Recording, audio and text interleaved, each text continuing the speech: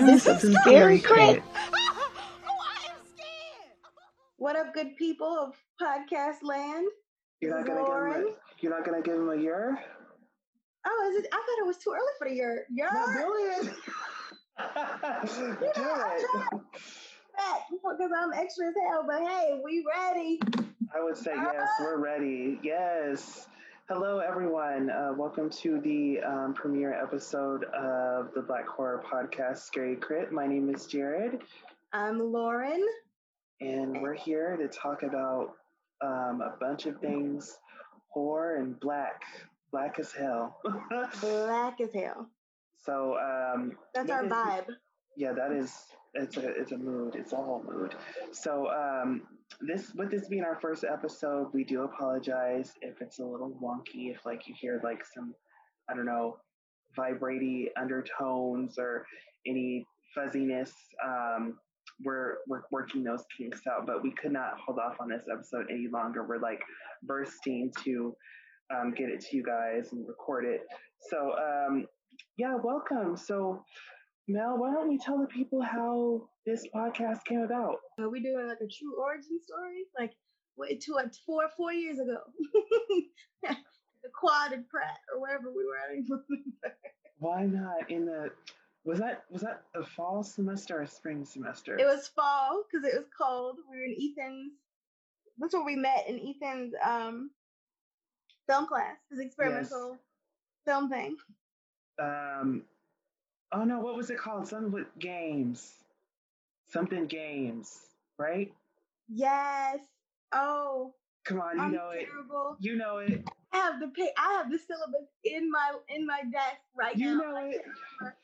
It was something games, but yes, we met there in a blustery, the Clinton Hill neighborhood of Brooklyn, where Pratt resides. We met there and quickly became friends and found out that we both share a love for horror. And fast forward to this year, Corona hit. Corona. We're all losing our minds, trying to figure out what to do. And glorious Lauren here comes up with the idea to why not do a podcast about something that we both love. And so we thought we would do a Black horror podcast. We call it Scary Crit because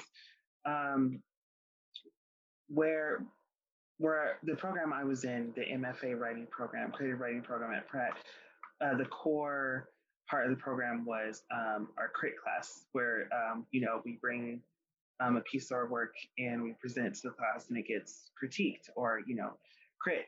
And when I would say, because I want to speak for myself right here, growing up, movies have been like one of my biggest passions, but growing up, I have developed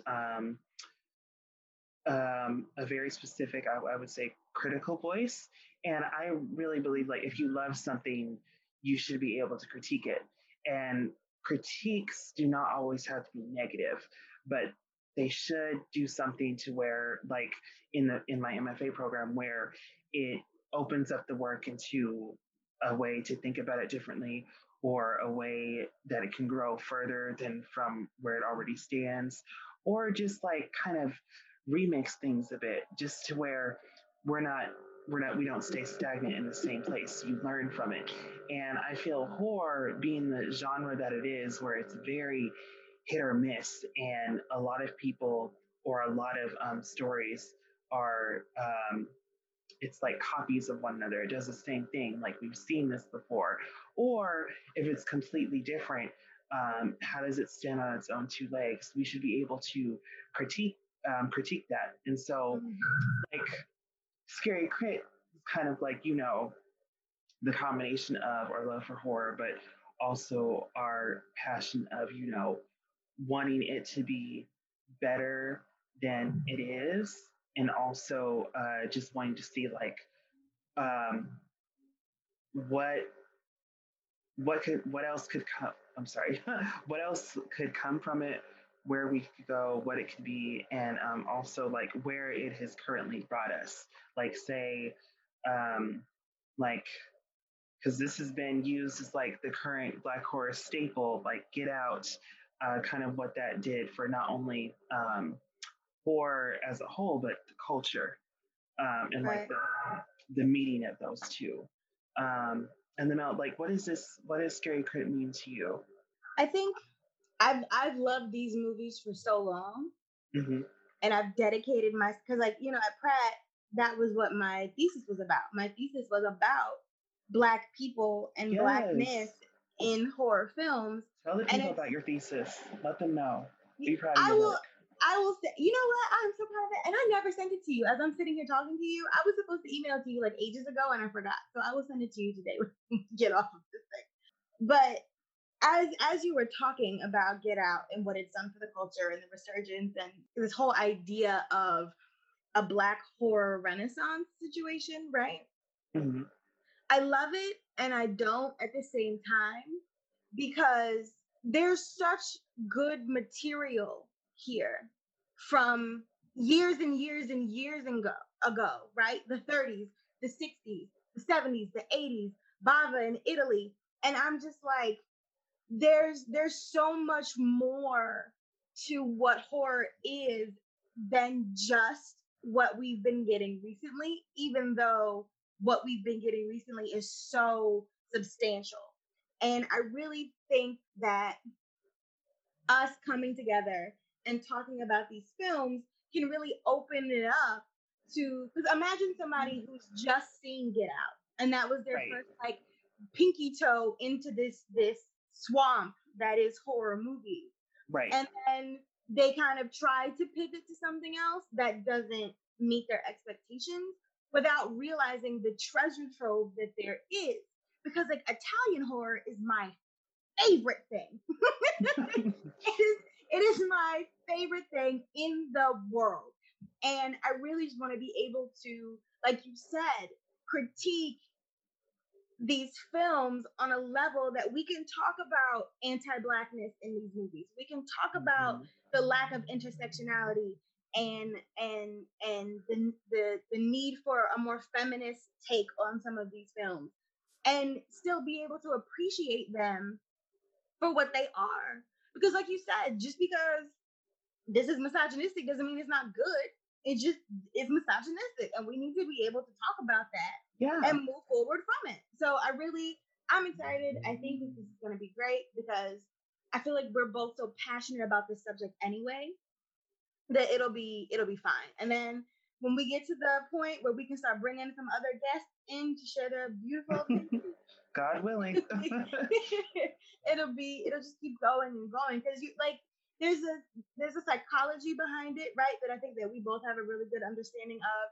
There's an industry standard behind all of these remakes and regurgitations of things that we've seen, and then there's artistic takes on a remake, like It Chapter 1 and 2, and this new Candyman that's coming out, and the Spiral thing that's coming out with Chris Rock, who came out of left field for that for me. But Samuel Jackson. I don't know. I think that there's a lot of opportunity here for really artful discussion that is still held in accessible language. And that's always been my goal, especially after I got to Pratt. Because being in an ivory tower, it's so easy for people of color to see where things become inaccessible and how things become inaccessible. And in some of the classes that I was in, people were talking like they weren't people. You know what I mean? You ever met somebody and they've read so many things and like they know all these SAT words and then that's how they talk. But that's not how people talk. Like you don't go home and talk like that. You don't go out and talk like that. And it's beautiful to know all of those things. But if you can't disseminate that information, then what is the point? Like I said, there's so much here. There's so much in horror besides blood and guts and CGI that I really think and jump scares. Right. There's so much more. And I think we are gonna have a lot of fun talking about it. Right, because we really want to dig into like the substance of horror movies or lack thereof. So because because I have made fake blood more than once. So we can have a whole other discussion about what it is and what it ain't, because it's an art. There is an art to making some blood. Okay. so yeah, we don't want to discount that. So in Scary Crit, we'll be talking about but we will definitely be centering Blackness because that is important to us as Black people, as creators, creatives, and then as people who love this genre, who that we are not really represented in. Like what's been happening right now is we're in kind of like a Black horror renaissance, where it's like we're definitely more on the come up in, I would say, a more representational way than say we were like back in maybe like 80s, um, 70s horror, or even 90s horror. It's got things have gotten better, but we're still not. We still have so much more, I would say, space to take. But I think there was a lot of 90s horror with Black people, but it was all in the hood. It was Leprechaun in the hood. It was Tales from the hood. You know what I mean? And I think that's the beautiful thing about now. I think in film as a whole that we are seeing more true versions of Black people that don't just exist in a ghetto, in a project house or whatever. Like there's more characters happening in the suburbs or like in other parts of the city or in the country or wherever wherever people live, because or even in like different occupations, because what we don't want to do is we don't want to be stagnant or one dimensional with this representation or with the characterizations that are shown of like Black people in horror. Yes. I will never not be mad at that. I will never not be mad. We will talk about that in a future episode, I promise.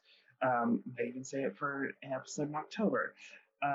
But yeah, so not to shame like those previous characterizations of the hood or people in the hood, but it's just saying like there is so much more to the Black collective as a whole than just that. And it seemed like for a while there, that's all we were getting. And so that's why movies and certain narratives we're getting now, like what Lovecraft Country is doing, is so important. And I can't wait to talk about that. But so that's just a little intro to how we met and how the show came about. I would say just a like little fun fact or story time. Horror started for me really young. I don't know. I really loved scary movies growing up, but I got really when it came to reading because I was a bookworm. I still am. I recently got back to my roots on that because now I can finally read for like leisure again after 2 years of academic. Well, 7 straight years because I went from undergrad for 4 years to grad school for, why did I say 7 years? It's so weird. Well, am I counting? No, I'm not counting high school. I actually had a little time to read in high school, but 6 straight years of 7 because I'm counting into the years. But yeah, I was just like undergrad, and then I jumped straight from undergrad to graduate school, and all that academic reading like fizzled me out for leisurely reading. And I recently got back into that. But when I was little, like back in elementary school, when I got to 3rd grade, that's when we started reading chapter books. And that I would say is the time I got really into Goosebumps by R.L. Stine, who I am so glad who is still with us today and still writing for the current generation of kids so they can grow up on horror as well. The Goosebumps books were, I would say, very imperative to me as being as into horror as I am. Just the way they were written, the suspense, like the scares, um, them being written in like first person really influenced how I like to write in first person.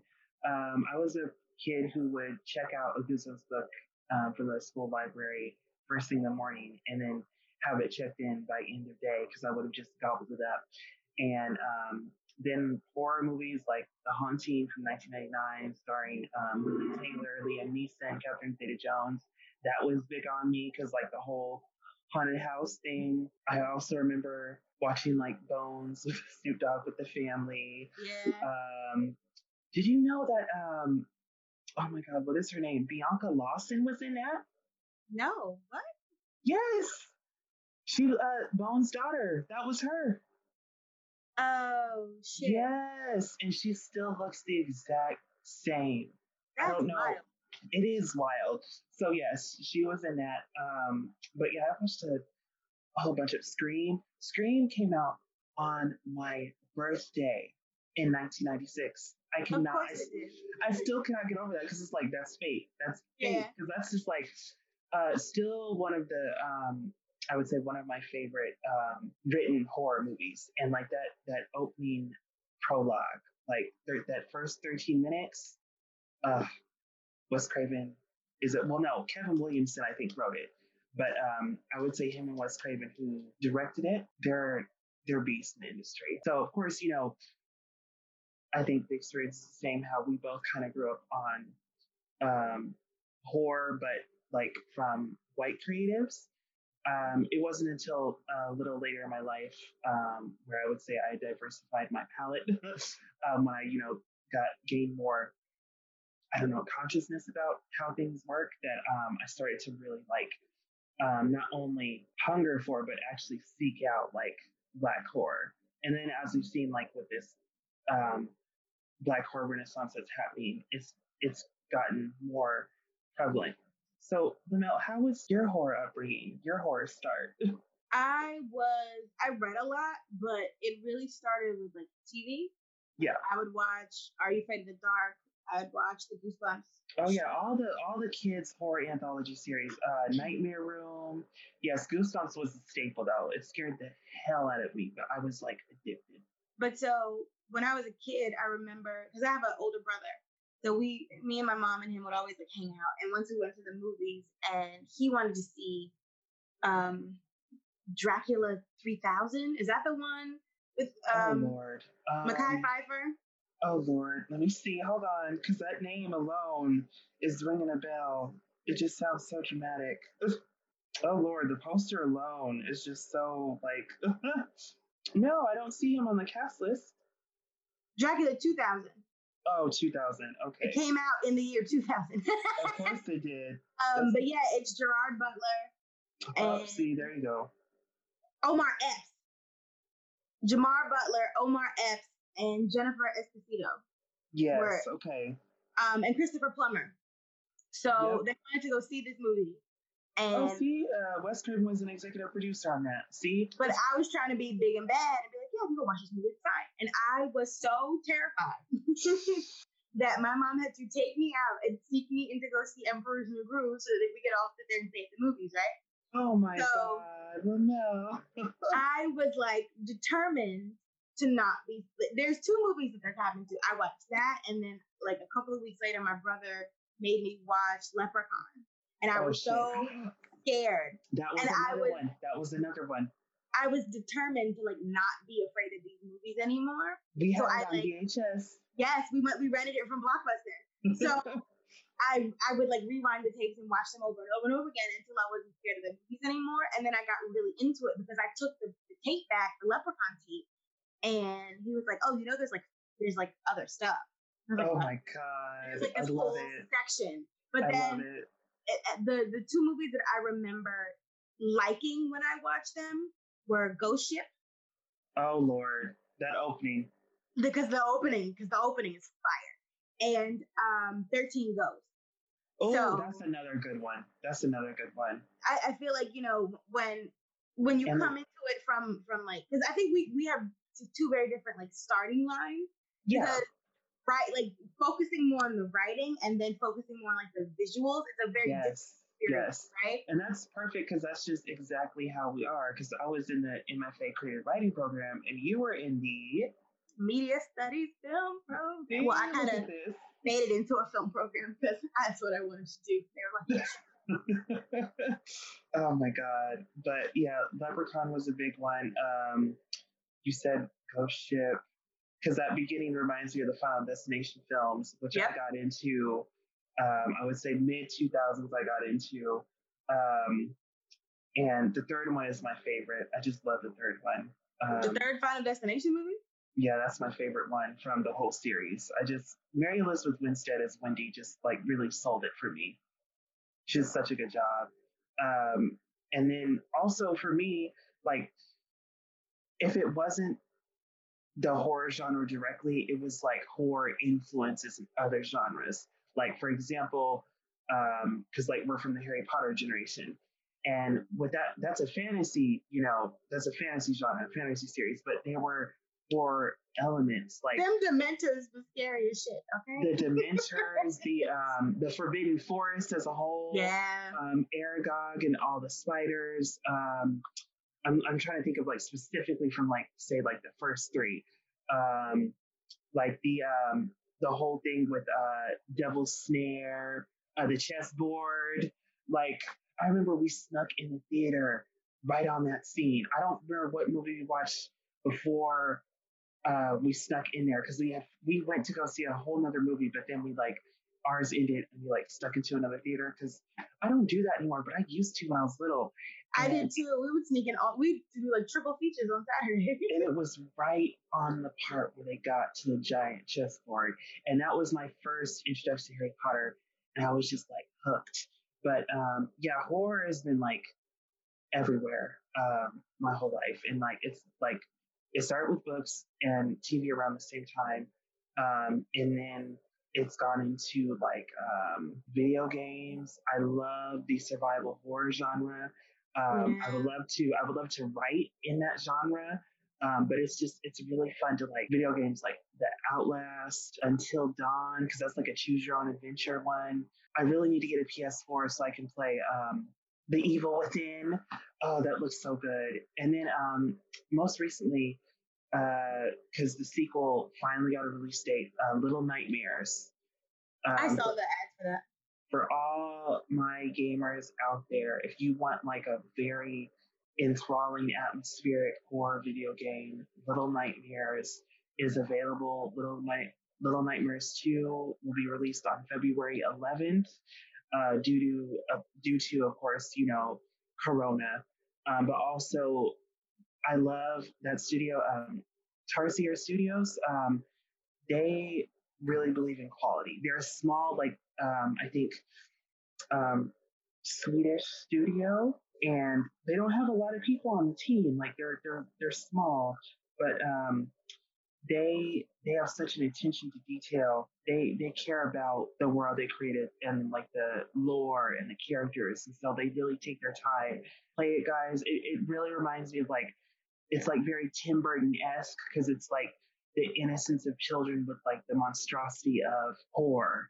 And it reminds me of like Tim Burton or Coraline, which is my favorite animated film on this earth. I love Coraline. So yeah, horror is like everywhere for me. But I'm just glad I can like share my love of that, not only with like a friend, but with I guess the world at this point, because or whoever is listening. So before we get into it, right?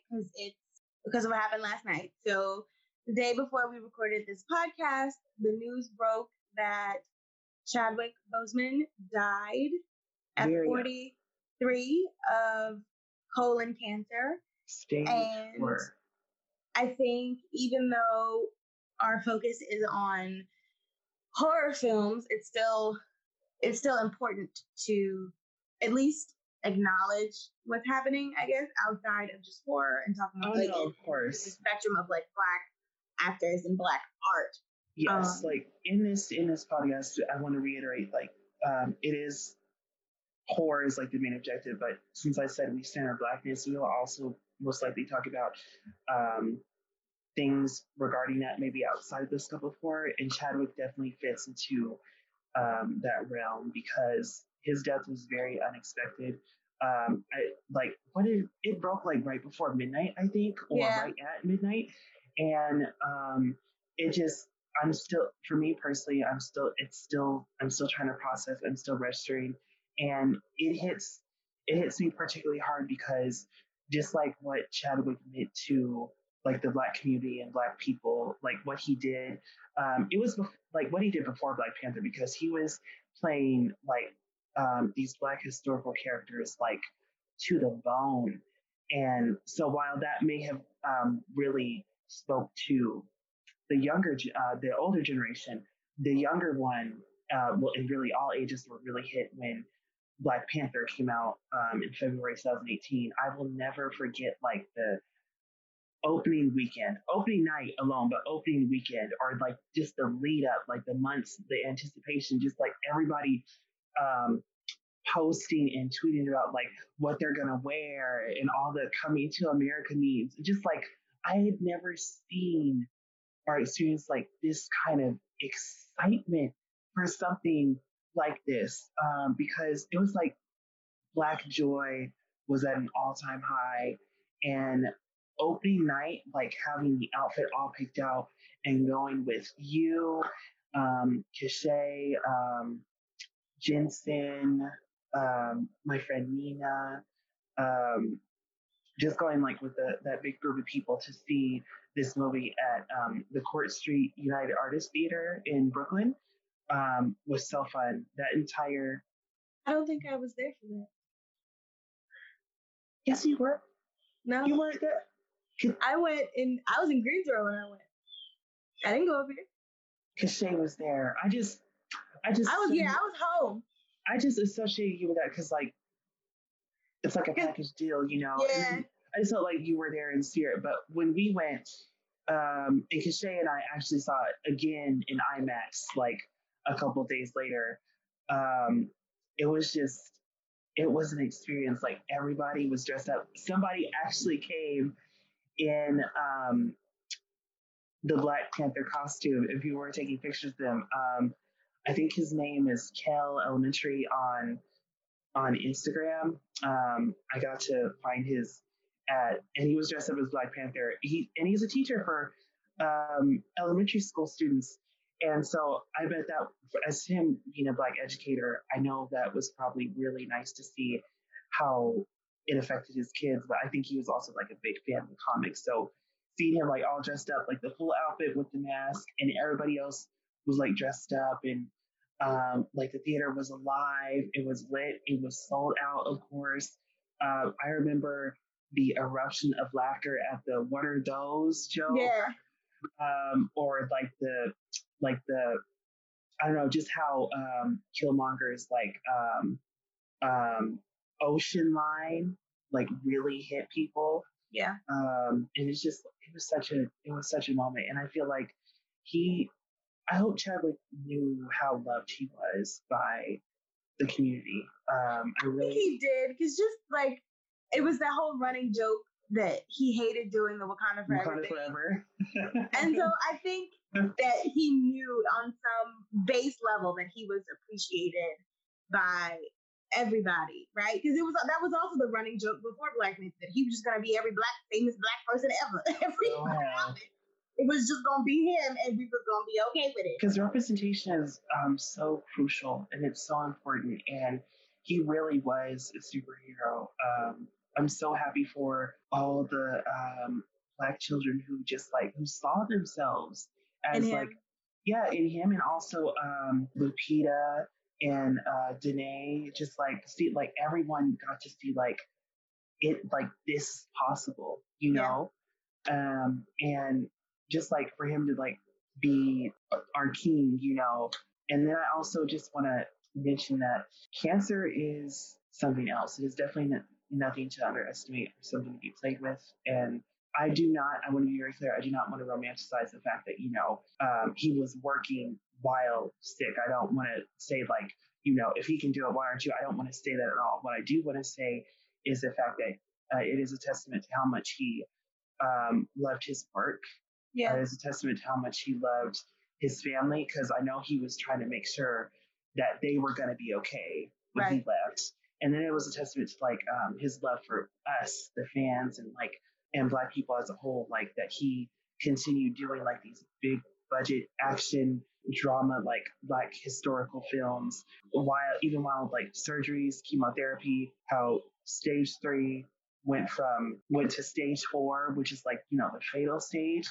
And the fact that we didn't find out about it until his actual passing but it's amazing because can we talk about the testament to his circle that didn't say anything, and how beautiful it is that his family really had control over this narrative, and that they were able to not let TMZ take this away, to not let a third party determine, oh, this is news. You know what I mean? Because it's like people are people, and death is a really heavy thing to everyone who is affected by it, because we don't know when he died.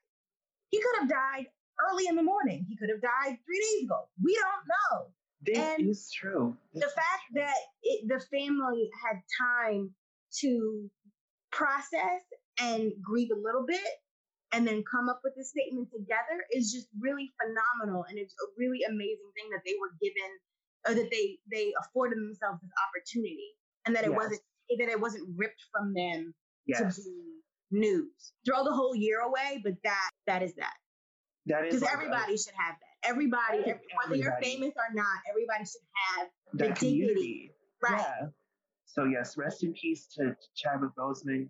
May he rest so peacefully, and may people take this as a message to be kind to each other, because you never know what someone else is going through, and also to be kind on yourself, because I saw a post the other day that said that, not the other day, but today, that said that, you know, productivity should not be tied to self-worth. We should not have to work ourselves to the ground or feel like we are not worthy of respect or of help if we are not working, or if we are not producing, or if we are not like being like this this active cog in the wheel, because and I felt like that. That is something I have struggled with, I would say, all throughout grad school, beyond grad school, even now during this pandemic, because you know, writing, I have not really gone into like Word. I have not really typed anything up, but I feel like I feel horrible, but I just don't like how so many factors, but capitalism especially frames it to where you need to be working to feel worthy, or where you read stories about how Black people specifically like literally work themselves into the ground. Like it's been ingrained, like you have to prove it to yourself that you are this person by working this hard. When it's like, and then having breaks or resting or saying, I can't do this anymore, it's frowned upon. I don't like that. So I really hope people can kind of take this as like a turning point to say, be kind to each other, but also kind to yourself. And resting is okay, because mental health is very important. People should be allowed to be in tune with that, and they shouldn't feel the need to have to, I don't know, put on this facade to be okay when they're not okay. Right. So I just wanted to say that. And also another section of In Memoriam, kind of going back to horror. I read this week that someone who I think was very influential on the horror subject itself, especially for children, Joe Ruby. He died at age 87, and he was the co-creator of Scooby-Doo. Scooby-Doo was a mystery series, but it also contained a lot of elements of horror, like ghosts, monsters, all that stuff, which were often, you know, people behind masks. But what I found fun about Scooby-Doo was like, it did scare me. Like, oh God, I'm wearing like glimpses of an episode where it was like, I don't know if it was a statue. There was definitely an episode of like a mummy with like the And the OG Scooby Doo from the yeah, 60s? like the OG Scooby Doo, like the mummy with like I think it was like a scarab thing or something. But I just remember like Scooby Doo being another fun animated series that really got me into horror. So I just wanted to give pay respects to Joe Ruby, who co-created a fantastic animated series that has been very enduring across time. Through I was about to say, because like Scooby Doo Zombie Island is probably one of the greatest animated movies ever made. Okay, from the plot to the soundtrack to the music to the characters. Okay, and the franchise has done a really good job over the years of being able to tell new stories creatively and not lose what it is. Yeah, like it still adapts to the times, but its signature is still there. Because there's a new version of it called Mystery Incorporated that's on Netflix that is really good. I've been told this several times. I've watched a couple episodes, but I have not. This is years ago, though, like 2013. But I need to actually sit down and watch it because I know that because I love children's shows that aren't just children's shows. Like they extend, like they transcend that title, that byline. And it's this whole like, it spans over 2 seasons, and it's this whole who done it thing behind like the curse of a town. I love it.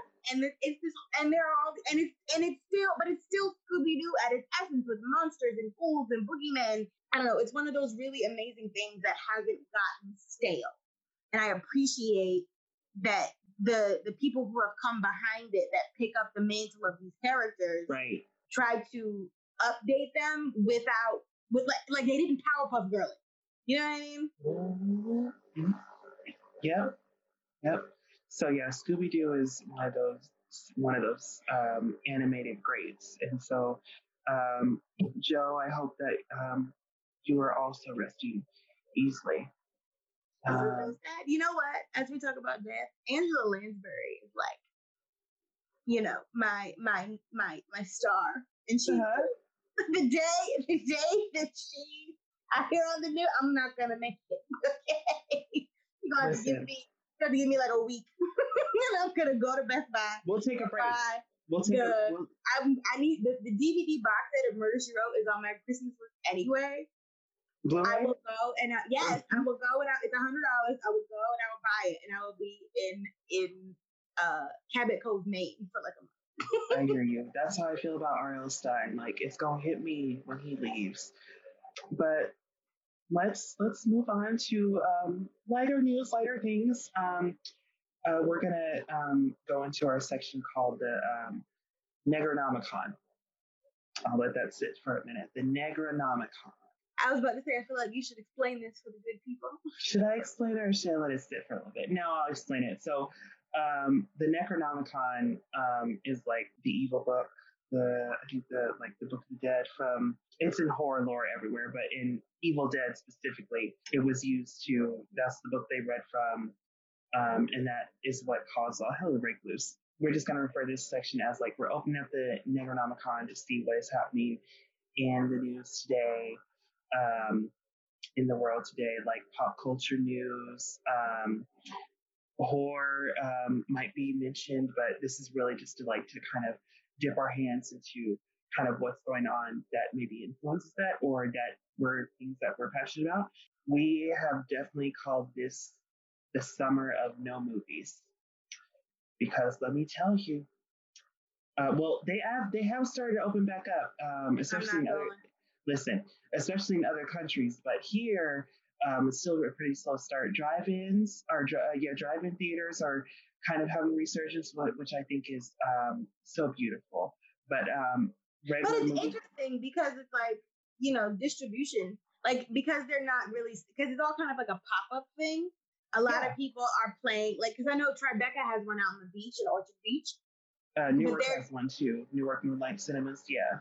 But they're doing like Batman Begins and Oh yeah, they're not stuff doing. like that. So you're right. They're not doing like current movies because the one who New York Moonlight Cinema last week, I think they just did a sold out showing of Queen and Slim. We don't have to talk about that. We've had enough of black trauma for today, I think. But I mean, personally, as a creative, good movie, like Lena Waithe told her story, but I'm gonna still feel just a little bit betrayed, It's a bad movie. just a queech. Well, we Not can the good bad, the bad bad. we can Like, it's real discuss bad. we can discuss this maybe another time, but I think the interesting thing to me about what's not happening with drive-ins is that you would think that like the indie theaters could maybe do a pop-up and show more indie movies, or that like, because fall is coming, right? And Halloween is my jam. So why not try to, because Brooklyn Horror Fest is all virtual. I don't know if you saw. I do. It's all virtual this year. And like Bushwick Film Festival is all virtual. Like basically everybody's just like, we can't do a festival. But I was hoping that someone could be like, oh, hey, let's do like this indie horror thing and bring your films and we slap them up there and see what happens. I don't know. Because what made me think about it, in my old neighborhood when I was a kid, in my suburb, because I'm from the suburbs, there was this family and we would always do our trick or treat Halloween route so that family would be the last stop, because every year they would convert their garage into a screen and play movies all night. I love it. So all of our parents knew that we would just be at their house on the lawn eating our candy, watching whatever movie they decided to throw up. Like they did a Harry Potter marathon one year. That's adorable. And and then when the kids left, they would play like the Halloween and Texas Chainsaw or whatever. Wait a minute, was this what? Where was this again? Like where was it? I was living in South Carolina. I must have been like 8. Oh, okay, that makes sense. Because I was gonna say this couldn't happen in Colorado because by then it was gonna be snowing. Nobody was gonna be in front of nobody's garage outside. My toes almost froze that one. Oh no, it was like perfect fall weather. Just to breathe. But I was, and it's a little bit difficult in the city, obviously, because like permits and things of that nature and whatever. But yes. That would be my hope, because obviously Halloween is canceled for a number of reasons. Listen. But that would be one thing that I would be excited, like, to be able to go out and do. And unfortunately, right, which is not the thing. It's not. But no, I hear you. But yeah, the movie theater industry has taken a significant hit due to COVID-19. Okay, hold on. Let's be honest. I was about to ask you. Let's be honest. Do you honestly believe that AMC and Regal and Starlight and all these people are going to even be able to bounce back? Because everyone is like declaring bankruptcy left and right and left. I was just going to say this. I want them to. I really want them to. But I also can't fathom how they are bankrupt. Maybe that's because I'm not a business person. It most likely is because I'm not a business person. I don't know how like the numbers work exactly, but I know this was an unprecedented event. I know that, but I never thought that movie theaters would be like this critically hit. I thought like maybe they had something to fall back on. I never thought they were going to be one of the businesses who were like, especially AMC being as big as it is, because isn't it America's biggest like movie distributor? Probably. So for them to be declaring bankruptcy, but also they were shooting themselves in the foot earlier this year, because just because Trolls did good on video on demand, Yard on Demand, Universal from your screens. Universal said, "Ban me if you want to." It's like, I'm gonna be all right. I'm gonna be good. I'm fine. I don't need y'all. You need me. And AMC was like, you know what? And then like when they came out with like the new health precautions or rules, and they under there to say masks are optional. And people were in the outcry they got, like the immediate outcry. Even I was like, are you serious? I'm like, if masks are optional, then why am I coming? Girl, so why am I coming? Because optional for who? because, like, no tea, no shade, but a large percentage of the staff of movie theaters are teenagers. So are y'all gonna be required to wear masks or not? Because I don't know where your grubby little hands were before when I asked you for a popcorn. And now I gotta worry about if you was at a legal party the night before because you're 16, right? Like, you wanna go party, go live your life, but don't threaten mine because you want to hang out with your friends. Yeah, it's just so movie theaters, even now with them opening back up, I'm not gonna go. I'm not going because I can't, I don't, for one, the movie going experience is going to be stunted. And yeah, because if I can't have popcorn and a Coke and some Bunch of Crunch, because I don't feel comfortable taking off my mask to eat. No. I don't. And I don't trust other people to just like follow the rules. Like, because there's people out here still not wearing masks. But then you have to think about it too, right? Because like I said before, with not knowing where these people were before, the theater staff were before, what were they cleaning before? You know what I mean? Because to my recollection, you ain't had to do them like that. And that's about it. But you don't know anybody where they come and where they going.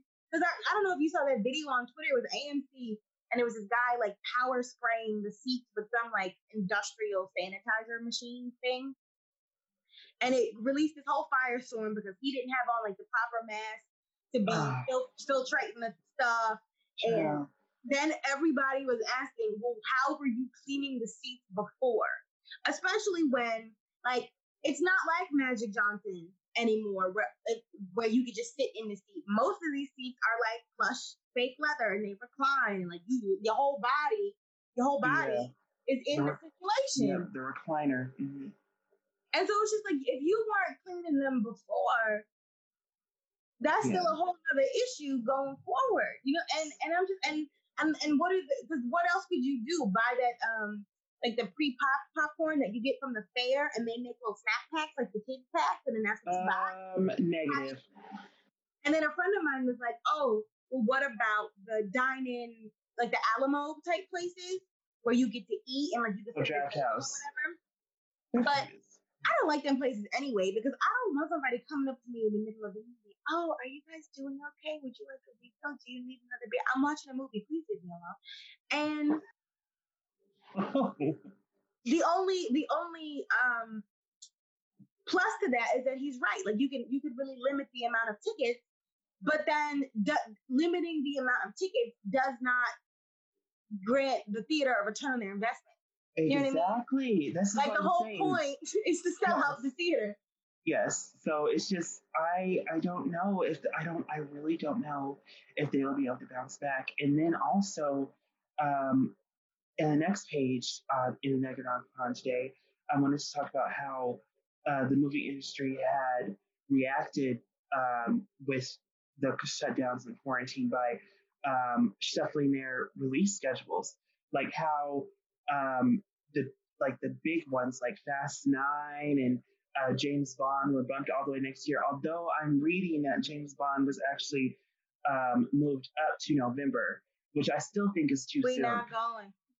But also it's like, especially because we're about to get to it, but with these big releases for these big studios, if y'all want a return of investment, or at least you want like some attempt at one, the best thing would be to like sit on it and wait. So while I thought they were crazy at first back in March, now that we have progressed to August and we see what's going on, they actually come in, and I see the responsibility of studios of pushing those movies next summer. Like Jungle Cruise is supposed to come out, I think, last month.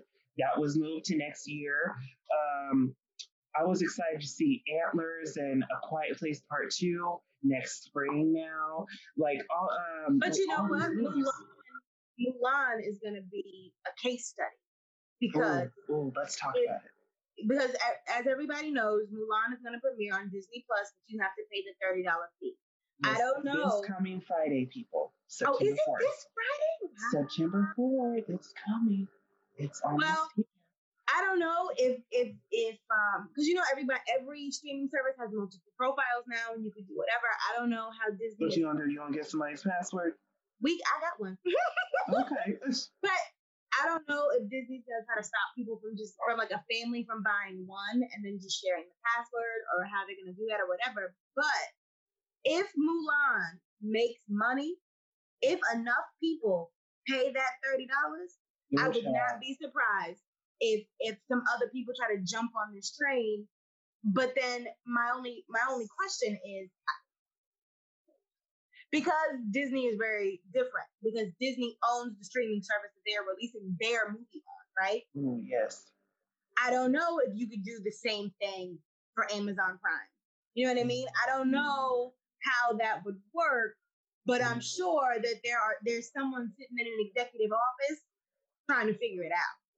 Because my thing is, like, if this thing like goes well for Disney, because I thought it was Lucas at first, but then when you take all things into consideration, it's like, okay, this is a move, this could work.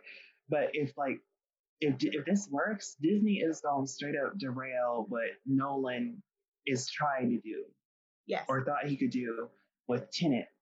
And with Tenet, that was, I would say, this summer, that was the movie that just kept like doing the Cupid shuffle up and down the release date schedule. Like, is it going to release?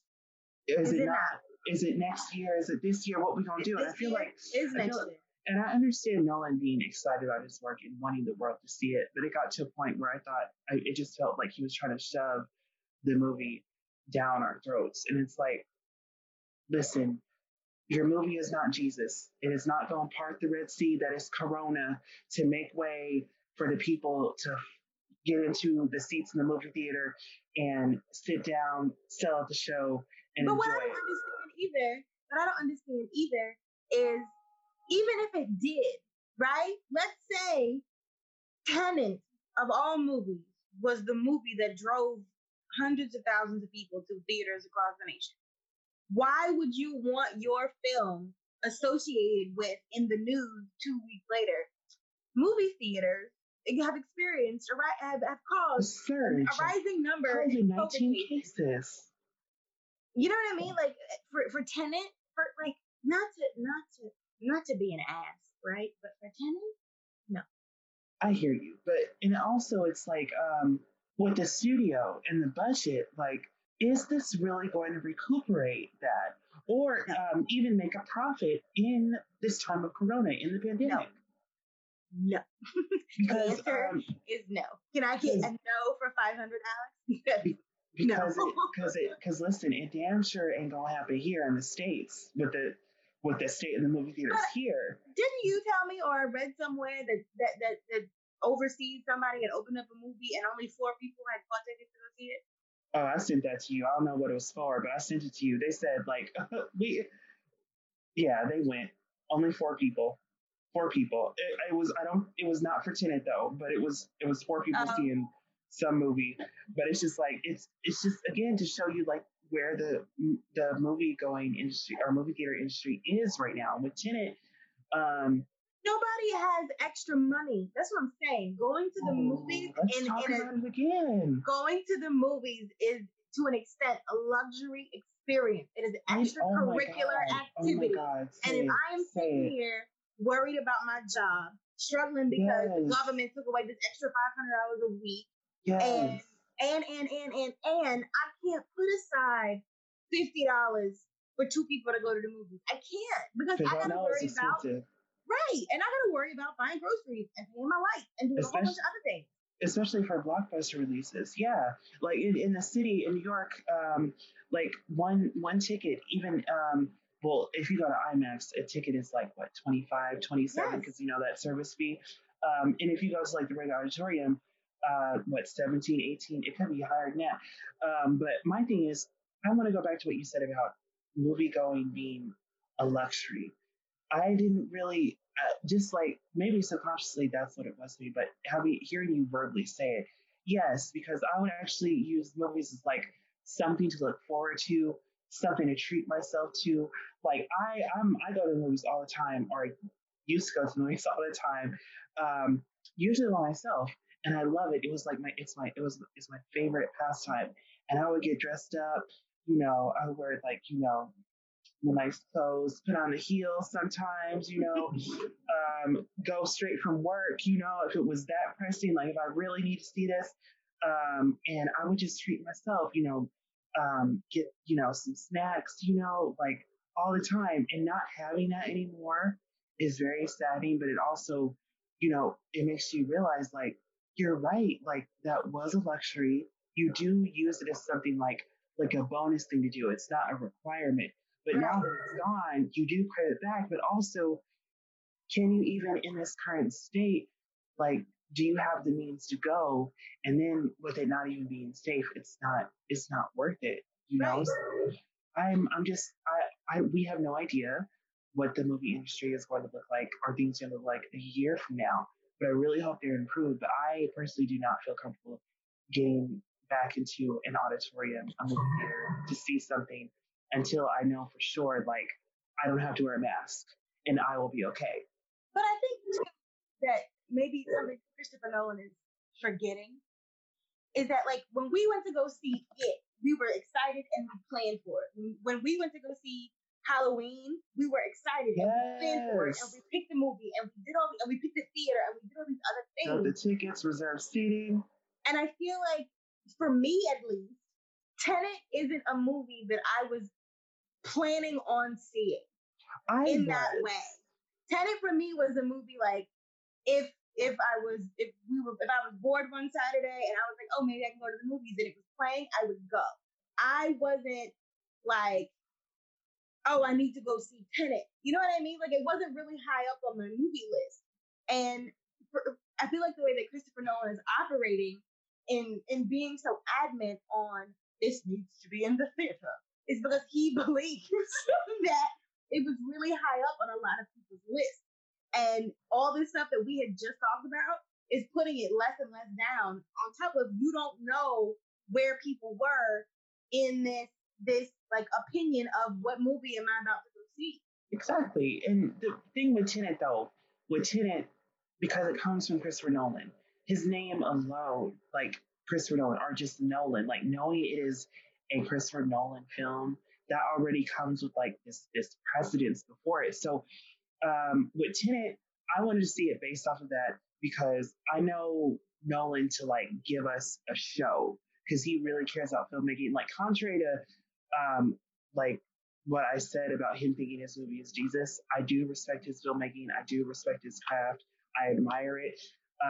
And with Tenet, it looked because I've seen earlier this year I was able to see like some films in IMAX, and when you do that, you get to see like a 6 minute prologue to Tenet in IMAX, and you have no idea what the hell is going on, but you were like engrossed. It grabs you, and that's what Nolan does as like a filmmaker. I want to see that based on that, off that alone, and it wasn't high on my list, but it was there to where it was just like I was going to like actually plan like I was going to pick a day, probably opening night because I love that experience. It was definitely going to be in IMAX, and I was going to go because also John David Washington I want to support. I love him, and it just looked like a very like mind-bending, mind-boggling movie. Like what it like I wanted that question answered of like what is going on, what is he going to do, what is this about? Because even like the first trailer that came out, same thing, like what is going on, but you want to see it. My favorite. The second one I didn't like. That's when it went down on my list because it probably revealed too much, right? Yeah, and so that's the only thing, like the mystery of it. So I would like the thing is 2.5 hours, Jared. Girl, we sat through longer movies. Like, but I was not prepared. I was not prepared for 2.5 hours. But I'm like, but like with Nolan, I would do it because I know like he's gonna give it to us, Like, I saw Dunkirk in IMAX, loudest movie I have ever seen in my life. I just want everybody to do that. Dunkirk in IMAX. I read like articles quoting people who actually were in like that fight Dunkirk was based on, and they even said it wasn't that loud on the beach. Oh wow! Oh wow! Yes. So I'm like, girl, okay. But Dunkirk was fun. Of course, the Dark Knight trilogy. Like Nolan, I'm not like I'm gonna give him his stars. I'm gonna give him his props. Like, yes, and but at the same time, I'm just like, you need to like take a step back and really like read the room, girl. Like, I just don't think this, I just don't think this is the time. But it's been released. Like Tom Cruise got on Twitter, released a video where I think he was in London. He definitely was not here in the States. And he went to a movie theater, mask on, to see it. There are other people in the theater. Um, like at the end of it, he said he really enjoyed it. So like people are seeing this There's other things that bother me because like, why is John David Washington's name protagonist? Oh, Did we need this? His name is protagonist. His name have a name in the movie. What? That's what I'm saying. Like, did we need that meta moment? No. Oh shit! Don't, Mel, don't do that. Don't go there. We just started. Damn it. But then, like, also Michael Caine is in it, and I was like, oh, I love Michael Caine. And then protagonist. So yeah, it's just I'm gonna have to like I'll see it, but I'm gonna have to wait till home release because I can't make that jump to there. But yeah, I'm nervous about where things are going, but I just hope they improve as time goes on. And now on the next page of the Necronomicon, I wanted to discuss how um, Black horror, especially this year, is definitely on the rise. Yeah, Lovecraft Country premiered about 2 weeks ago, and it is oh god, it's been so great. It is such a joy to watch.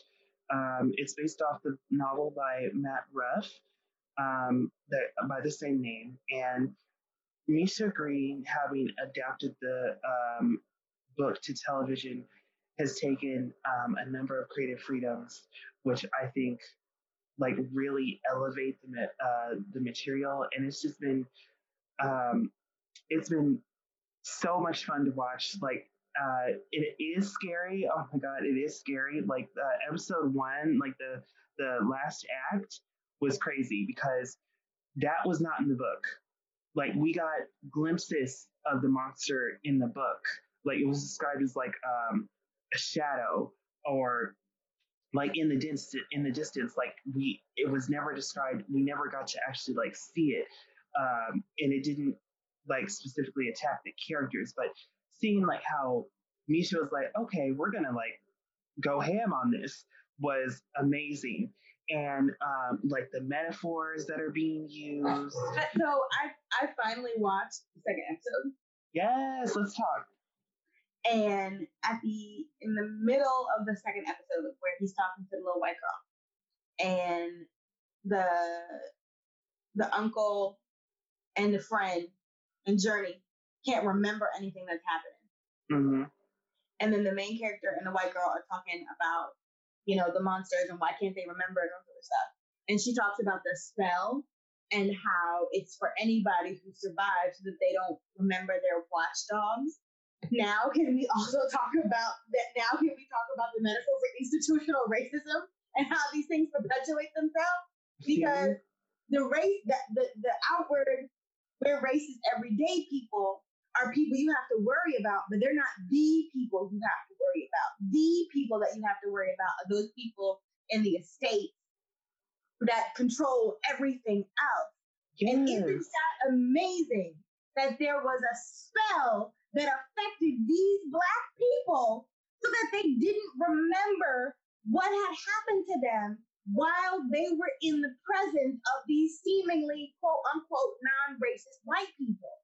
Right? Like, we treat you well, we feed you, we clothe you, we give you every book you could ever want to read, we let you roam free. Why would you have a problem with us? And I was just like, oh. Yep.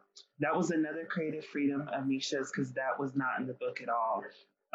They all three remembered what happened that night in the woods in the book. And so when I saw that, I'm like, what is going on? But then I saw what they were getting at, and I love that you just broke it down like that for everyone because it's so deep. Like the nuances that are in this show. Oh God, are and all over the place. we're Because and only then the thing that kept amazing me, right? It was the uncle because I was like, isn't that amazing Uncle that a George. black man can read?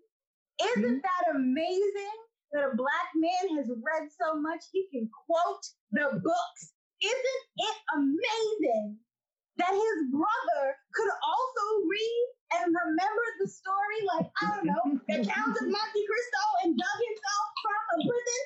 Can we talk Oh about my God. like it's just because I have been near people or in the presence of people who have said things like, "Oh my God," like white people be like, "Oh my God, you're so educated. It's not amazing." And I'm Ooh. like, "What?" And it's the little things like this in things that I watch that make me so happy because Mhm. I'm like, yes, this man can read. Reading is a hobby. Lots of people can read. Lots of people like to read. And also, can we talk about the fact that the man who wrote The Count of Monte Cristo was a black Frenchman? Can we talk about it? I love it. I love Yes. it. So yeah, this show has done so much already in just the span of 2 episodes. Episode 3, which premieres this Sunday, which is tomorrow at the time of this recording, is going to be the episode that encompasses my favorite part of the book.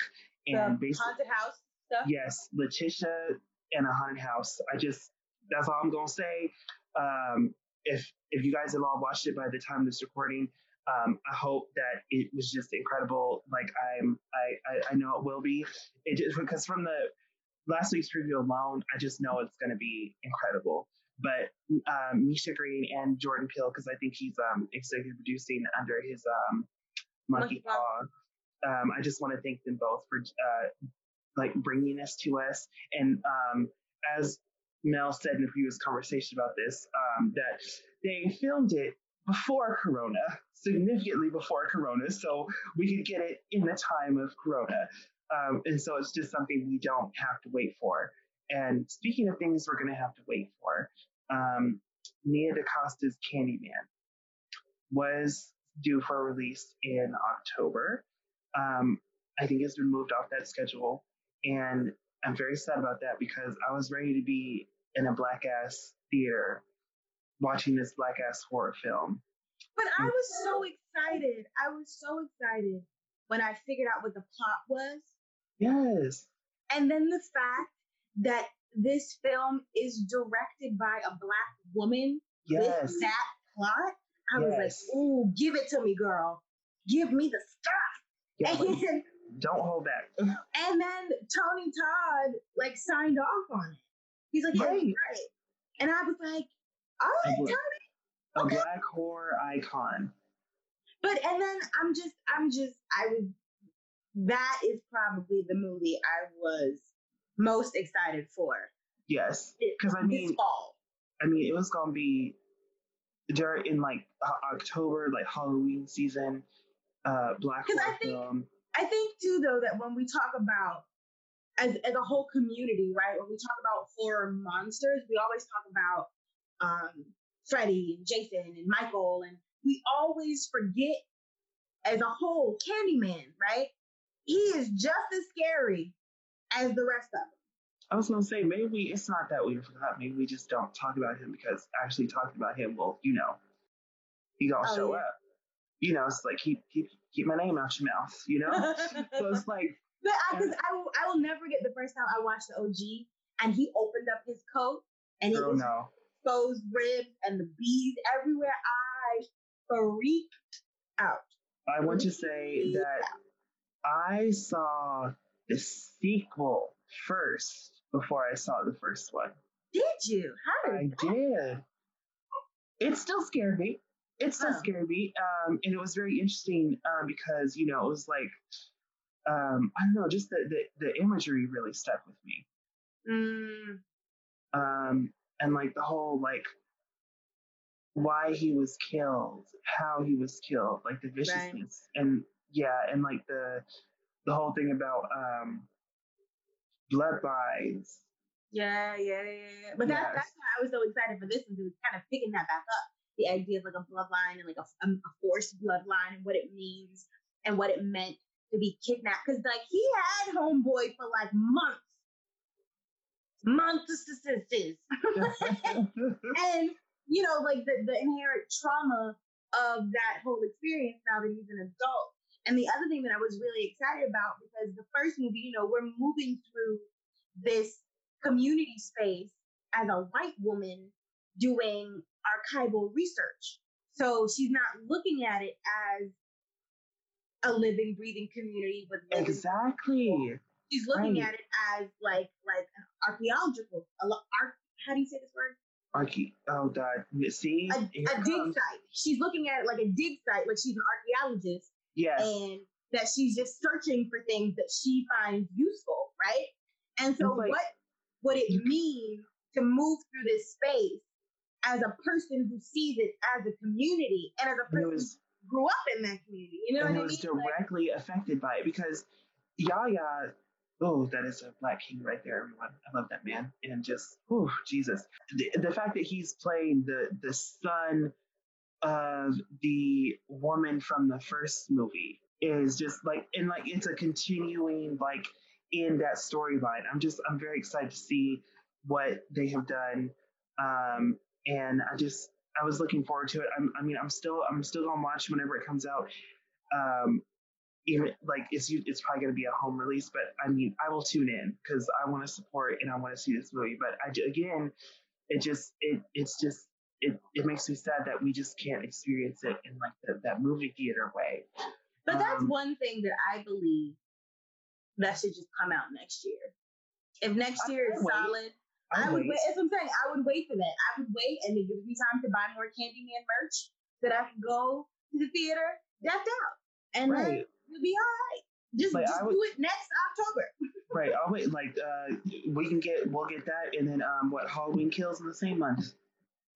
And that would be amazing for my life. Because that was another movie that was moved, because we were going to get that one this October. That was moved. But you know what? Like, I can wait. Another movie that is coming out next month, in the middle of next month, that was set to come out, I think, in the springtime. Antebellum, starring I know. I just want to say that even though I don't think it's been confirmed, but it really seems like it's inspired by or based on Kindred by Octavia Butler. And it's like, oh, that actually changes things.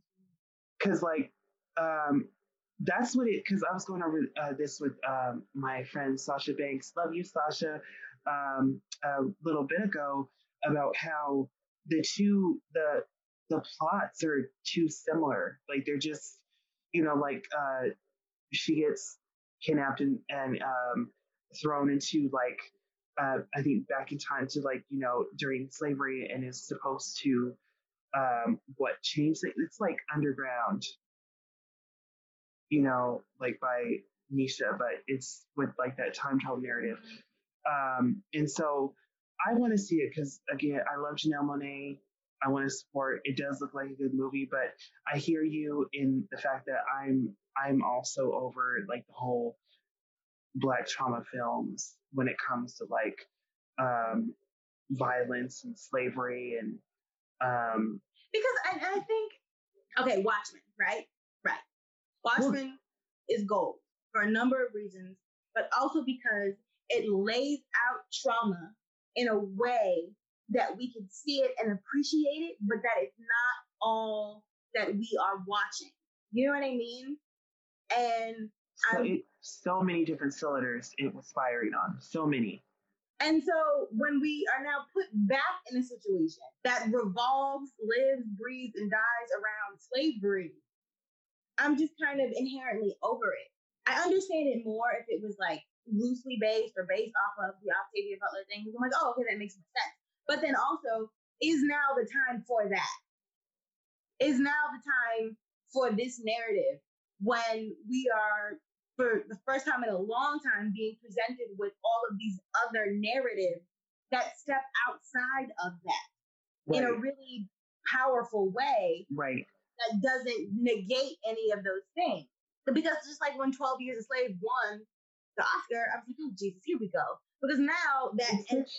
It's always such like mixed feelings. It's like, yes, but no. Because is this all y'all see us as? Is this all we can do? But that's what I'm saying. Because it's just like, you know, it goes into all the remakes and stuff with horror films, right? Because it's that inherent bias by the studios. It's like, oh, well, there's like 8 generations of people who know who Michael Myers is. Of course we'll make another one. Why not? There's 3 generations of people who know who Jigsaw is. Of course we'll make another Jigsaw movie. Why not? It's been proven over the past 30 years that people will buy tickets to go and see this.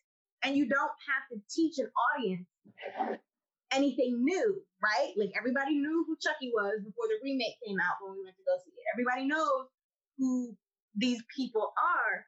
And it's the same thing on this other side of this conversation when we talk about slavery films, because everybody knows what's going to happen. That's why I know what he did. The Birth of a Nation was a really good film. It doesn't negate that he is a terrible person. Okay, whatever. I don't know what happened. I wasn't there. The film is good because for the first time there was a slavery film.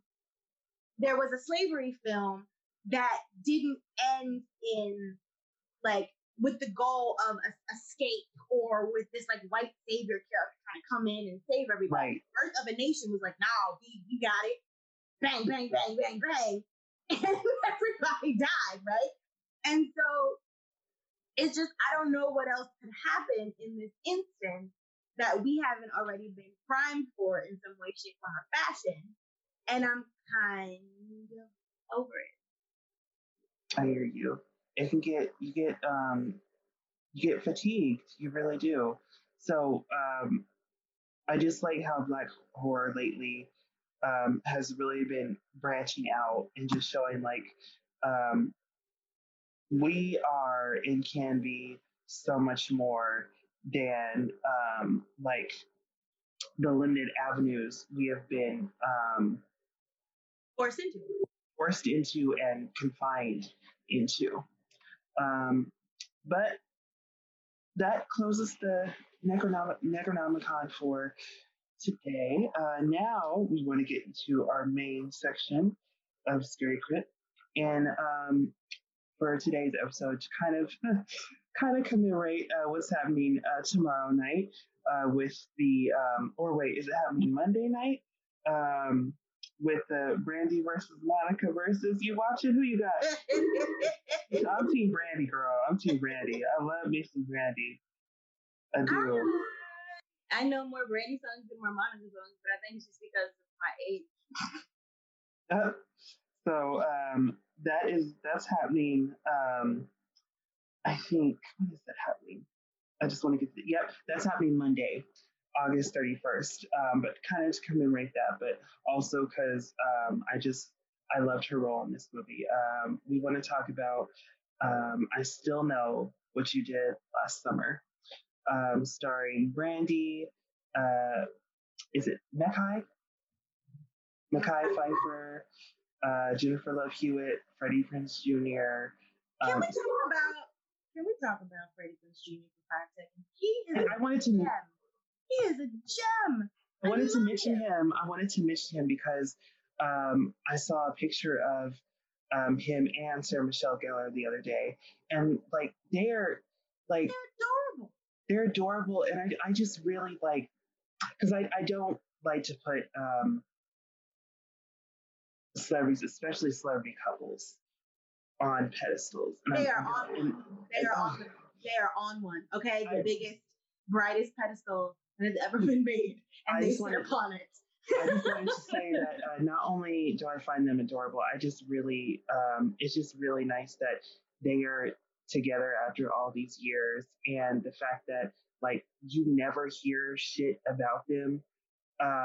They're just aging, minding their own white ass business. and and they look, that picture, they look so happy together. Like they're like, you can definitely tell like Freddie's older, but he looks happy. They both look happy, and I'm happy for them that they're happy. They're a cute couple. They met through because they met through like I know what you did last summer, and they co-starred again on Scooby Doo in '02, which I know like critics hated it. I loved both of them, Scooby Doo and Scooby Doo 2 Monsters Unleashed. I like them. Especially watching them now older, especially the first one, because you can clearly see originally they were supposed to be like for adults, like all like the marijuana humor. Yep.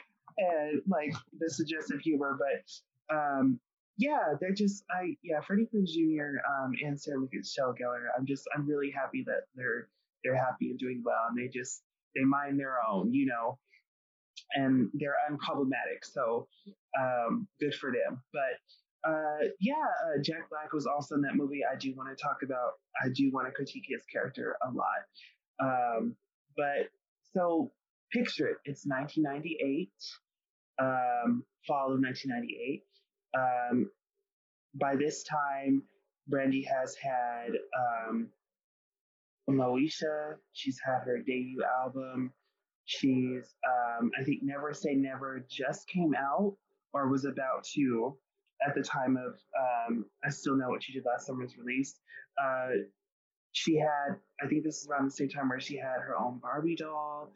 Brandy was Black girl magic before it was like made a term, And so this is like, at this time, Brandy was, I think, 18, maybe 17 at the time of filming when it came out, because I Know What You Did Last Summer was like an all white cast, Sarah, Jennifer, Freddie, and he was in Cruel Intentions as well with Sarah. Ryan Phillip. Yeah, Ryan Phillippe. Or is it Phillippe? I don't know. I don't know. I say Phillippe. Oh God, we just gonna say Ryan. So Ryan was also in there, but Johnny Galecki was in there too. The guy from Big Bang. Yeah, he was in there. Sarah and Ryan's characters died in the first one, and so when they did the sequel, they just had to, I guess, have some more characters to round the cast out. And that's where Brandy and her boyfriend, played by Mackay, came in. And Brandy was not only like a smart choice to have in the movie, she was also like the right one. Because I feel like her playing Carla, like really, I don't know, just elevated the movie, because we have, and this is like at like the peak of like 90s horror, because we're about to hit the 2000s. We're at the end of like the year 1998, and this movie comes out, and of course it's aimed at college aged people, because in the movie, Julie and her friends they win like a radio contest to go to like the Bahamas 4th of July weekend, which I just realized that means they were taking summer classes. Yes. Kudos to them, because girl, no. And Carla was very like the opposite of Julie, because Julie was like the very reticent, traumatized, afraid protagonist, and Carla was like the spunky, smart, I don't want to say happy-go-lucky, but like. But here's my problem with the casting, right? Because Black women historically have been put in supportive roles. Exactly. Let's talk about it. It's interesting. It was always, as I got older, it was always interesting to me to watch this Black woman be put in a position to be constantly supportive of her white friend, right? And I get it. Homegirl had all this trauma, and she had been through all these things, and she murdered a guy, and then the guy wasn't dead, and he came back and murdered her friends, and whatever. Yeah, it's not her problem, but she gets immediately roped into it, like violently. By being friends with her, right? And so I always wonder if Carla had been cast as Karen instead of Carla, would her friendship, would the relationship be the same? Because Sarah Michelle Gellar's character in the first movie was not that supportive counterpart. She was not sitting there holding her hand and telling her it was going to be all right. She said, you need to put your big girl panties on and deal with it and get over it. And so I'm wondering if on some level the casting on that situation was subconscious in that way, because that's what they expect from a Black woman, to be nurturing, to be motherly in all of these ways, especially when someone is dealing with a trauma. Do we want to go there and like say, was it invoking this might be the mammy stereotype? Yes. Oh God. Okay. I was nervous. I didn't want to say it, but because like I really genuinely do see Carla as a positive character, and there's some positive representation there, but I also see her as like a flawed representation, because again, with her being put into this supportive role as a Black woman, paired up with, the white woman protagonist, white woman star, it comes with its own like baggage, its own like stereotypes. I think Carla was written as a smart character, though, despite that, because even though she was always there for Julie, I just felt like she was really enduring a lot. And it wasn't just like, being like chased by a man with hook on his for a hand, but it was also like, if we want to talk about like, no, I'm not going to say gendered violence. It wasn't violence, but it was like very like, rewatching it, I did not like Makai's character at all. I did not like him. I really didn't. Why? Oh, I thought you said what? Why? He was like he came off as very one note to me, because the whole trip he was just focused on sex, and he gaslit the fuck out of Julie, like the entire hell out of her. Like not only believed her, but like made light of it or clowned her for it, like called her crazy in her trauma, and then like was really trying to, with him and Carla, it was like he just wanted one thing. He wasn't really caring about anything else outside of that. He was just like, watching it again, his character was just a very like negative. But I think here's the other issue, right? Because he very much reminded me of Skeet Ulrich's character from Scream. Because that's all he wanted from Sydney, right? Why can't you get it together? We boyfriend and girlfriend. We used to be hot and heavy, and then your mother got killed, and all of a sudden you don't want to touch my penis anymore. What's going on, right? Most of their conversations revolved around sex, or why we're not having sex, or whatever. And I think the thing here again is because he is Black, they didn't know what else to do, right? Because Skeet's character is still very. I wouldn't describe him as one note. I would describe him very much as like a whole person, because he was, because you got to see like why he was like when it was revealed that he was the killer in Scream. He talked about how his mom leaving and like having that affair, right, did all that to his family. So, but even before then, like when he was off with Matthew Lillard and they were having their back and forth conversations, and they were in the group settings and having those conversations, even in a group, and even with Sydney, they gave him like some character traits that made him seem interesting. Unfortunately, with Mekhi Phifer as Terrell, I don't think that they knew how to write a Black character. You know what I mean? And that's probably what it was. That's probably what it was, because he just came off as so, like, as a child, I probably wouldn't have noticed or picked it up, but as an adult, especially having like I am really into analyzing and studying like masculinity, like Black masculinity, and seeing like how that was portrayed, and him being like this very like this vil oh god, virile man, a virile Black man who was also like, can we talk about kind of like aggressive, belligerent, like all these, like there were a bunch of like negatives to his portrayal and character that I did not like, and I felt like the stereotypical of like Black men in Hollywood films of that era. Is that It was like they took that and they put it in a horror movie. And it was like we've seen, can we not, especially paired with Carla, who is like the enduring Black woman. It's like, yeah, so that upset me. And then another thing that I wanted to talk about and critique was, I think it was an uncredited role too. Jack Black, like he was like the Jar Jar Binks character to me of the whole movie, and he played this character um, called Titus. He was uncredited.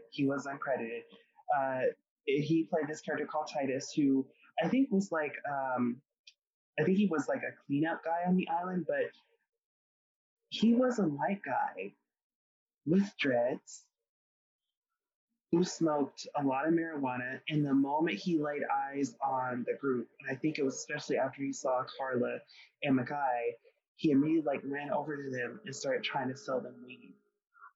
What does that say? Like, and they were really like brushing him off, and it was just like he like. But and then also in my personal experience, that's the white people. I mean, like they're all searching for drugs from some local on an island. Like the rest of us have either brought our own or don't deal with it.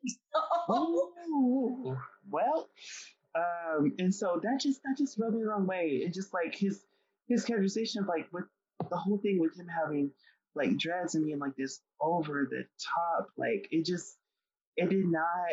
I was just like, what are y'all trying to do here? And then when you pair that with the fact that there was another character um, by the name of Bill Cobbs played him. His name was in the movie. His name was Estes. He played like the good old Estes. Isn't that a Black man? Right. He played like the magical Negro stereotype, being like the old Jamaican man who was doing like voodoo on the kids to protect them, of course, to protect them. But the fact that it was put into like this negative stereotypical light rubbed me the wrong way. Like how the magical Negro stereotype was used again for this.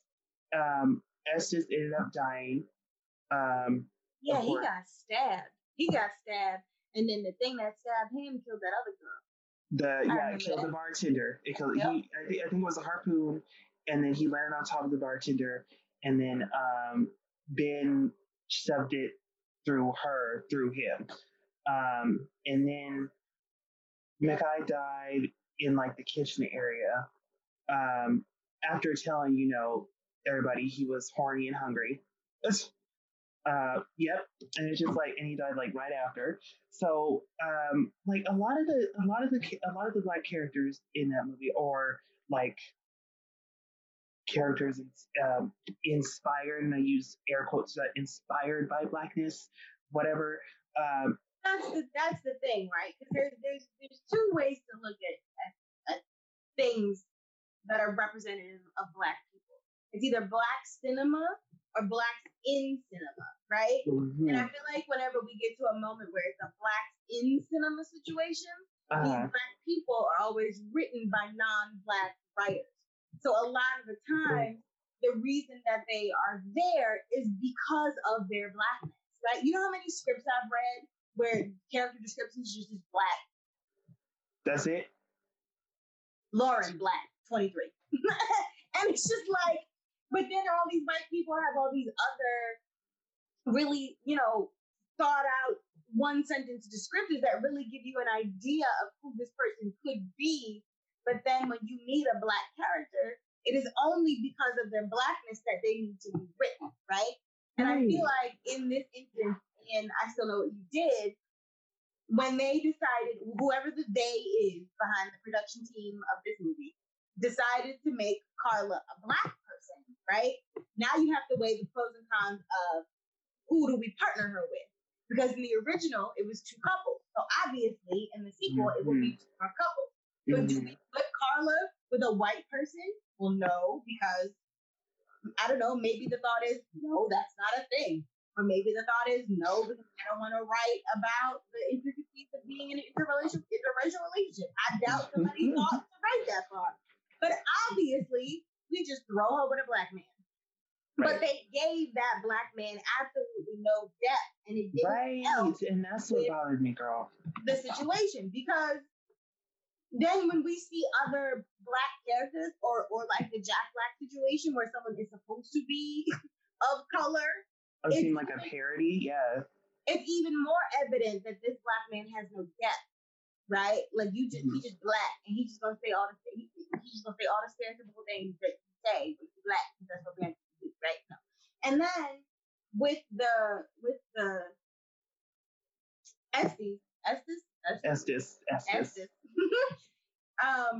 I think it's interesting that they use his blackness in a different way, because none of them, Brandy and Makai, weren't Jamaican, right? So now his Jamaicanness ostracizes him as a different kind of black. Yeah, see? So that forces these two black people to side with the people that they came with, because they are more in line with the people that they came with than that black man. Now he's sitting here talking about a religion that they know nothing about, that they only heard from people like the people that they came with. So obviously it must be evil. Obviously it must be harmful, even though this black man over here was the only person looking out for you. The only one. Because can we also talk about how Carla fell through a greenhouse ceiling? Okay, busted her behind on all this glass, twisted her ankle, done all these other things. Watched homeboy stab Estes and the bartender, and for some reason got away, because we don't know how. Oh no, I saw. So after Estes and the bartender died, what is the bartender's name? I need to give her name. Oh, girl, that was Jennifer Esposito. Yes, as Nancy the bartender. With my mouth wide open. Yes, Jennifer Esposito, girl, yes. Oh, she was so pretty in that film. I just loved, like, the whole, like, her character was just very, like, I just love how she played her. But after Ben got those two, he went towards Carla, and she was, backing away, and he sliced, and the way it went was she, like, flew back into, like, that shelving thing. Oh, and collapsed, like, on top and broke through it and, like, fell down. It was motionless, but it never showed that, like, that it made contact with her, the hook, or that it sliced her, or that there was blood. It just it cut from her being motionless to Ben's son and Julie out in, like, the cemetery in the rain. Which is crazy, because that's the thing I don't understand, because I feel like in every other death in this movie, Ben made sure that but he sat there and he made sure that everybody was dead. So I don't know why in this instance he just let her be. But okay. This is maybe the writers, like, actually, like, really liked Carla and wanted her to live. I don't know, but can we all? The whole point of me starting this stage was at the end, when Freddie Prinze shows up with his little gun and the and then the boy, she shoots him and he's in the grave in the mud and the gurgle. They walk out hand in hand, scarred, battered, traumatized again, and don't even think about her. Carla was not thought about. Wasn't looked around for. Carla just magically was limping towards them. Like, oh my God, Julie! Hey, Julie wasn't thinking about you. She said, Julie. And she's like, oh my God, Carla. And she's like, oh, I thought you were dead. Or, I thought you died. And she's like, oh, you know me, made of steel. And I think that is, like, a testament to, like, I think something in your research, like the enduring Black woman, how throughout it all, they persist and they persevere. And Carla, throughout everyone in the movie, I think had like, because it doesn't always happen, but in some horror movies, there's always like this big, elaborate like sequence or chase scene where one of the characters goes through it. The one character in I Know What You Did Last Summer, that was Helen. Yeah. Where it went from like the was it the dry cleaner shop to like I think what the alleyway to where like the tires, and that part broke my heart because she was so close. She was right there. She was right. It breaks my heart because he just comes out. But anyway, Carla was like, okay, so it went from the lobby to across like the beams in like the attic or whatever. She fell into the bedroom, through the bedroom, over the balcony, onto the roof of the greenhouse, which is glass, broke through the greenhouse, which is my favorite part because like just seeing as a little kid, like the tension, seeing the glass crack and it's raining and just not knowing what she's gonna do. And then she falls through, lands on a table full of pots, and is just toe up from the flow up. Gets up still, gets to the door, which is locked, of course. And then the girls come, they try to get out, and then here comes Ben through the other door on his way to her, and she has to get pulled through a window. She actually gets stabbed in the foot on her way out the window. That's why she was limping. Yeah, he hooked her in the foot through the shoe, but still she persisted. She survived, and at the end of the movie, she lives. But then that's it. We don't see her no more. She just after that, it just becomes the Julian Ray show. But that's what I'm saying, right? Because like historically, the enduring woman endures not of her own accord, right? And when we think about like final girls in these instances, like Julie and her stupid little friends brought all this trauma onto themselves. Mm-hmm. Period. You was out there wilding with your car. You hit this man. Y'all decided to throw him in the ocean, the river, the sea, whatever body of water y'all was at. Instead of telling the truth, y'all decided to cover it up. And look how it got you. Look what and then the wrath, right. Karma said, not today. Here's the hook-handed man. Have a nice one. And unfortunately, Black women who endure in these situations endure this trauma because of someone else. Carla, it had to go through all of that crap because of Julie. And then we don't even get to see where her life was. We don't get to see what happened to her. We don't see how she's coping with that trauma. All we see is Ray and Julie living their happy life. Their happy, heteronormative, white life in suburbia with a newly bought house. Like, that Carla didn't even get like a proper ending. She survived, but how is she living afterwards? Why can't we catch up with Carla? Like, if she could have been like, maybe she would drop by for a visit, I would have taken that. I just wanted to see how is Miss Carla doing. Did her lips go away? Like, what happened? I don't know. And we will never know. Is she? But that's what I'm saying. But that's what I'm saying, right? So once Julie no longer needed her to support her trauma, she was not a necessary character anymore. Goodbye. Carla was a placeholder for Freddie Prinze Jr., right? Her love, this, her that. And then once Freddie came back, she said, okay, bye, Carla. Once Ray came back, when Ray came back and she said goodbye to Carla, that was the movie. That was shown in the form of the movie, not even giving Carla a send-off, a proper one. So, and now Carla has all this trauma. Her boyfriend is dead. She saw him die in front of her. She watched him die. She watched them other two people die. She almost died. She fell through a glass ceiling. We had a very stressful evening, ma'am.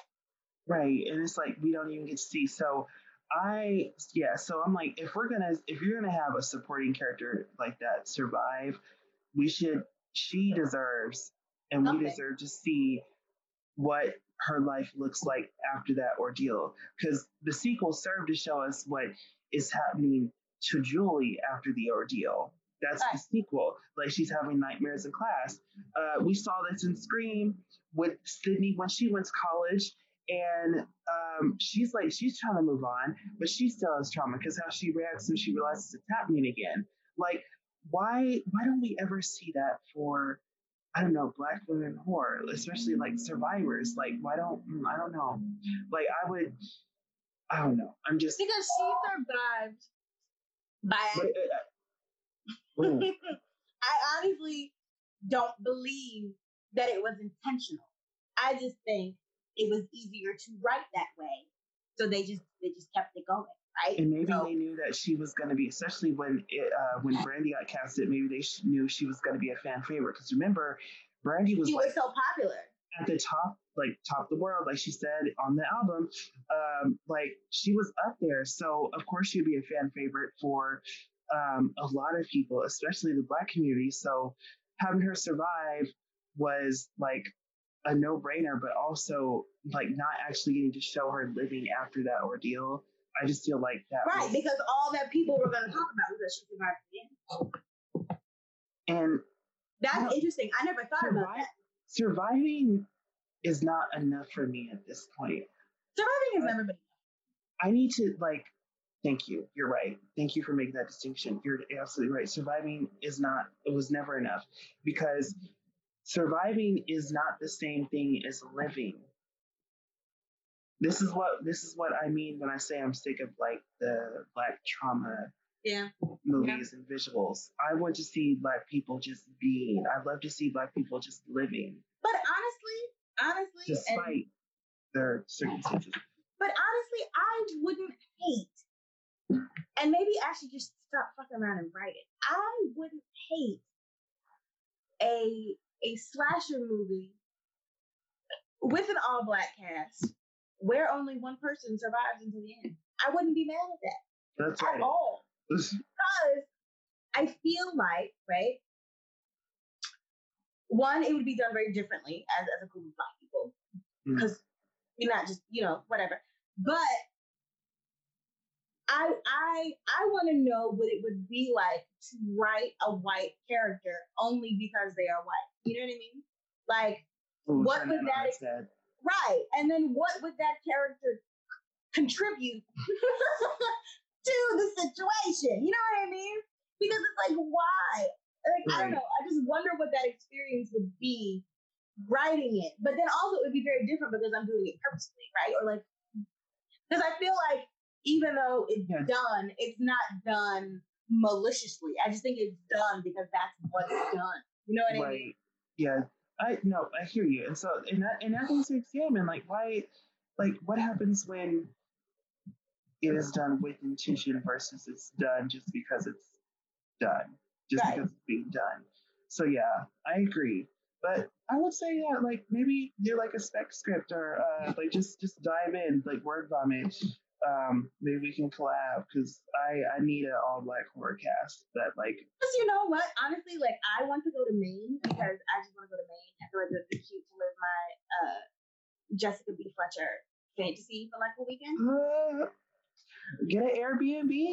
That's what I'm saying. Eat some lobster, it'd be great. But that's the idea, right? So imagine a group of kids that got roped into going to Maine or somewhere like that because of of a affinity kind of in that way, and then shit happening when they go. Because these other instances, I feel like, are not super realistic from my friend group. If I wanted to go camping, I don't know a lot of people who would go. I hear you. I'm from Colorado. I'm from Colorado.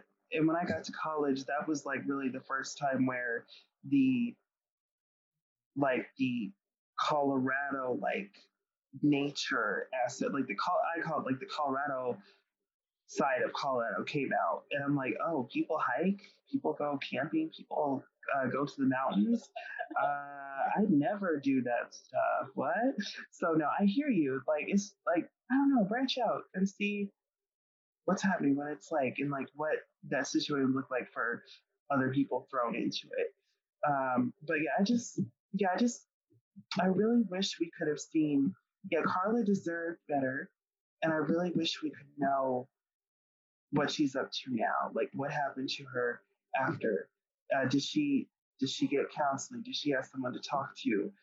How did she cope? Um, like, who? How did that change her? Like, how did that kind of trauma? What did that do to her? Because we saw like Julie moved on. Like, well, sort of, because he ended up being under the bed, which I don't understand how he got shot that many times. Like, he's not 50 Cent. I don't know what happened. I don't know how that happened, but yeah, I want to see what happened. I want to see what happened to Carla. But I think that wraps up Scary Crit. The very first episode. Very first episode. Oh my god, this has been like I don't know. Does it? Yeah, I'm gonna say like a labor of love. It's like a passion project. We're just so excited to do this. I know things sound a little wonky right now. They will get better over time. This is just our first foray into this, but I wanted to give a shout out to Rico Frederick, who designed our logo. Rico is my friend from the Pratt MFA Creative Writing Program. He is also a graphic artist, and like this is like one of the joys of having like a network of creatives. You have people who you can kind of like hit up and call, like to see like who you can collaborate with, or see if you can like if you need something, see if they will be able to um, provide that for you. And of course, always like compensate your artists. Like don't shortchange them just because they're your friends. Like pay them what they're your worth. Your friends would be the people you should pay always. Exactly. People you don't know, or should people you should be like, yeah, discount because I don't know if you know them.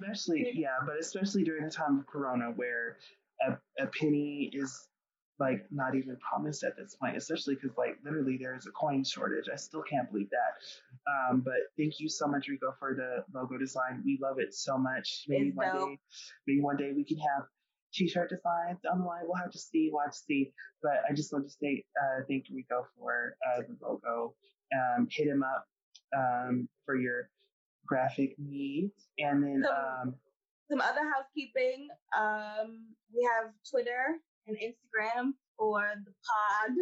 It's at Scary Crit Pod. Hit him up. Follow us for all of your scary memes. Comment. Scary memes. If you have any questions, comments, or concerns, I guess you guys can post it there. And then the pod released twice a month, every other week, like when you get paid, but instead of getting money, you get to hear our beautiful opinions. So our beautiful voices. Every other Wednesday. So you get us today, and then not next week, but the week after. So that also gives you an opportunity. If you have something you want us to talk about, if you have an opinion of what we said, if you don't agree with the opinion, shoot us a DM, leave us a comment. We will address it. And yeah, for all of that or any personal business matters, you may hit the inbox at Scary Crit Podcast at gmail.com. We would love to hear from you. We'll stay on top of that. And then also, I just want to give a shout out to DJ Hideheart on YouTube for providing us with our theme song that you hear. It is a chopped and screwed version of Tierra Wax Mumbo Jumbo. I just love the mood of it because it was creepy and like it kind of set the tone. It was vibey and it was just also overwhelmingly like undeniably black, and that's like the mood of our show. So the mood is always black as hell. Yeah, so you don't have to be black to listen, but the mood right. So check out DJ Highheart on YouTube. He does a lot of chopped and screwed mixes of K-pop music, I found. So if you are into that, because chopped and screwed music, one of my favorite things I like about that genre is it elevates or amplifies or like completely changes the song that it's like chopping and screwing. I love that genre. Like I'm not from Houston, where like that's where it originates from, but I love chopping and screw music. So check DJ Hideheart out. And thank you again for finding us with the theme song. And I guess we will see you all in the coming weeks. And just keep an eye out on the social media pages. And just thank you so much for listening. We'll see how this goes. We're optimistic, but we're also very humble. We're just happy to share our passions with the folk. Right, and it's I don't know, like you said, I'm excited. We're excited. It's great. It's great. We're good. Nice. So long live Straight Crit. Y'all have a good one. All right, peace.